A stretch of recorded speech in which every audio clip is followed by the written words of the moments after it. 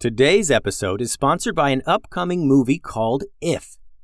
We don't go to the theater a lot as a family, mostly because it's tough to find a movie we're all going to like, but If is one of those movies. It comes out in theaters May 17th. I saw the trailer the other day, and we ended up watching the trailer multiple times to check out all the different imaginary friends that are in it. Some of them are what you would think an imaginary friend would be like, a nice-looking monster, kind of. But other ones are so random, like this one that's a knight and one's a dragon and one is just a banana.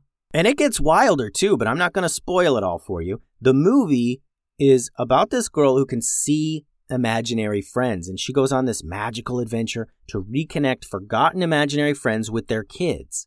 I know me and my kids are going to enjoy going to the theater for this one, and the cast has tons of our favorite performers like Ryan Reynolds, John Krasinski, Maya Rudolph, Matt Damon, Jon Stewart, Sam Rockwell, Emily Blunt. John Krasinski wrote the movie inspired by his own kid's imagination to be funny and exciting for all ages. It looks like a real slam dunk.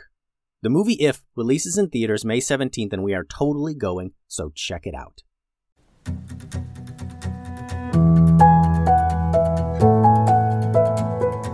Hello, and welcome to another episode of the Kid Stories Podcast. I'm Phil Bechtel. Before we get started today, I want to give a shout out to Nico from Switzerland. Nico has drawn some great things for everyone, and I'm going to tell you guys the same thing I told Nico, that my favorite drawing he did is of the red and gray dragon fighting. He uses some really unique imagery and colors, and you should check it out at kidstoriespodcast.com. Thanks again, Nico, for those drawings, and thanks for listening to the podcast. Today's story is Never Trust a Pirate, Part 3. On Part 2 of Never Trust a Pirate, Ben, Bulis, and Tatiana broke free from some pirates with the help of 4 kids, Harry, Sam, Ava, and Atya. When we left off, Harry was using a mysterious magical orb to fly a pirate ship away from an entire city of pirates to escape. Unfortunately, they don't really know where they are, and they don't really know how to get back home. So, let's rejoin our heroes on the deck of the pirate ship they stole as they escape. Bulis watched small white clouds of smoke swirl within the orb that Harry was holding. Harry seemed focused. He held the orb out in front of him with both hands, as if he wasn't really sure what to expect. He'd look at the orb, then close his eyes, then look out to the open sea. "So, you a wizard?" asked Bulis. Yeah, some kind of wizard," answered Harry. "What is that thing?" asked Bulis. "Have you ever used it before?" "No, never used it, but we knew about it," said Harry. "I don't know exactly what it is or who made it, but I know that it amplifies magical power.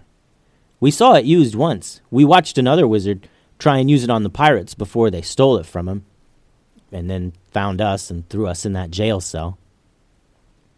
"If you're a wizard, why didn't you use your magic to get us out of those jail cells?" asked Bulis. "Captain Gruber knows how to use the stone," said Harry. "He used it to, cancel out all magic. You can do that with it, I guess, so all the magic around it doesn't work. That's why when we were looking for the stone in the captain's quarters, all I had to do was try and do magic really hard, and then it sort of turned on, and we noticed it." Bulis and Harry stood on the deck, feeling the ocean wind, happy for some peace, even though they knew things were probably going to get worse before they got better. They looked out over the deck where the others were dealing with the few pirates still remaining on the ship.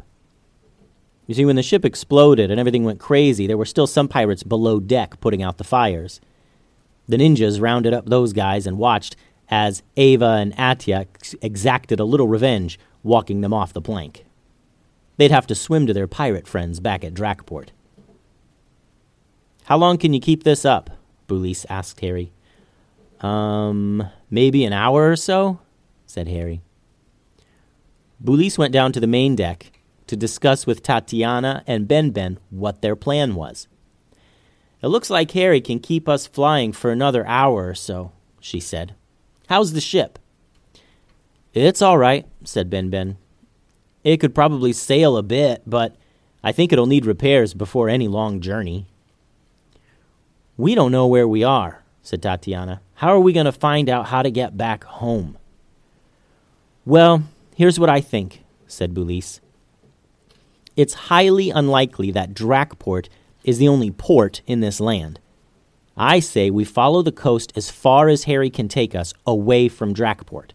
Then we ditch the ship and head inland. We've got enough gold to charter a trip nearly anywhere, or maybe even enough to actually buy a new boat. Maybe someone can help us figure out how to get back to the valley." "Sounds good," said Tatiana. "Ava, Atya, help us strip this ship. Let's grab anything valuable or useful from below deck and bring it up here." And that's what they did. For nearly an hour, everyone in the party, except Harry, was scrounging below deck and bringing up anything they might want to take with them. There were weapons like bows and arrows, swords, axes, clubs, anything you could imagine. There were all those bombs in the little closet room.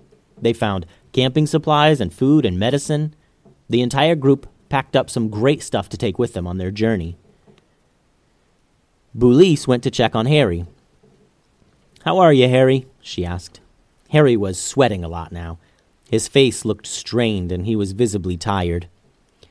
I'm all right," he said. "I've got maybe 10 more minutes in me." "Great job, Harry," said Bulis. "We're all packed and ready. Whenever you're ready, just drop her back in the water, all right?"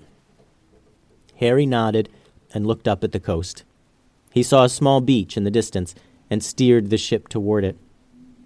Harry pulled the ship in near the beach, and then he went to join the group on the main deck. He spent a few minutes gathering supplies and treasure. Everyone had some new gear, but they knew they were going to be hiking around a lot, and they didn't need to get too weighed down. There was still a bunch of treasure on the ship, and they pulled that up to the deck. It was all much too heavy to take with them. The group stood in silence for a moment. They heard birds and parrots off in the distance. They smelled the ocean and felt the waves gently rock the ship.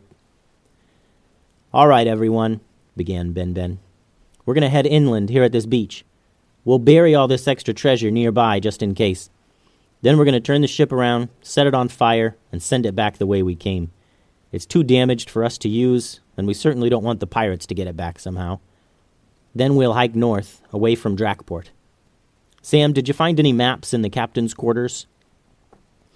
"Yeah, but they're not labeled. There are no names of places, just the shapes of lands," Sam said. "I guess that's one way to keep their pirate port city a secret." "All right, then," said Ben. "We head inland and find a high place.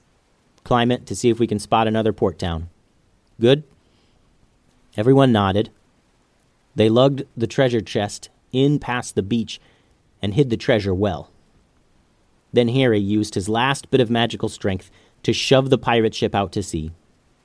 Ava and Atya then threw a few extra bombs they had onto the ship, and it sailed away. The group watched as the explosions blew apart the main deck. The massive ship kept floating off, smoking and burning as it went. "Are the pirates going to come after us?" Ava asked. "Almost certainly," said Tatiana. "A guy like Captain Gruber won't ever stop until he finds us. We'll have to deal with him one day for sure. We'll try to get home first, and you four will come with us. Now, let's get going." Everyone then marched into the jungle foliage, heading north. The kids felt a bit better, knowing that the ninjas were dedicated to keeping them safe. They just hoped it would be enough to get them all safe and back home, wherever home wound up. The end. Thanks for listening to the podcast, friends.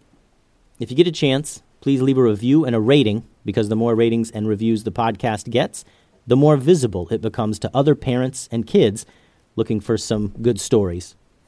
Adios.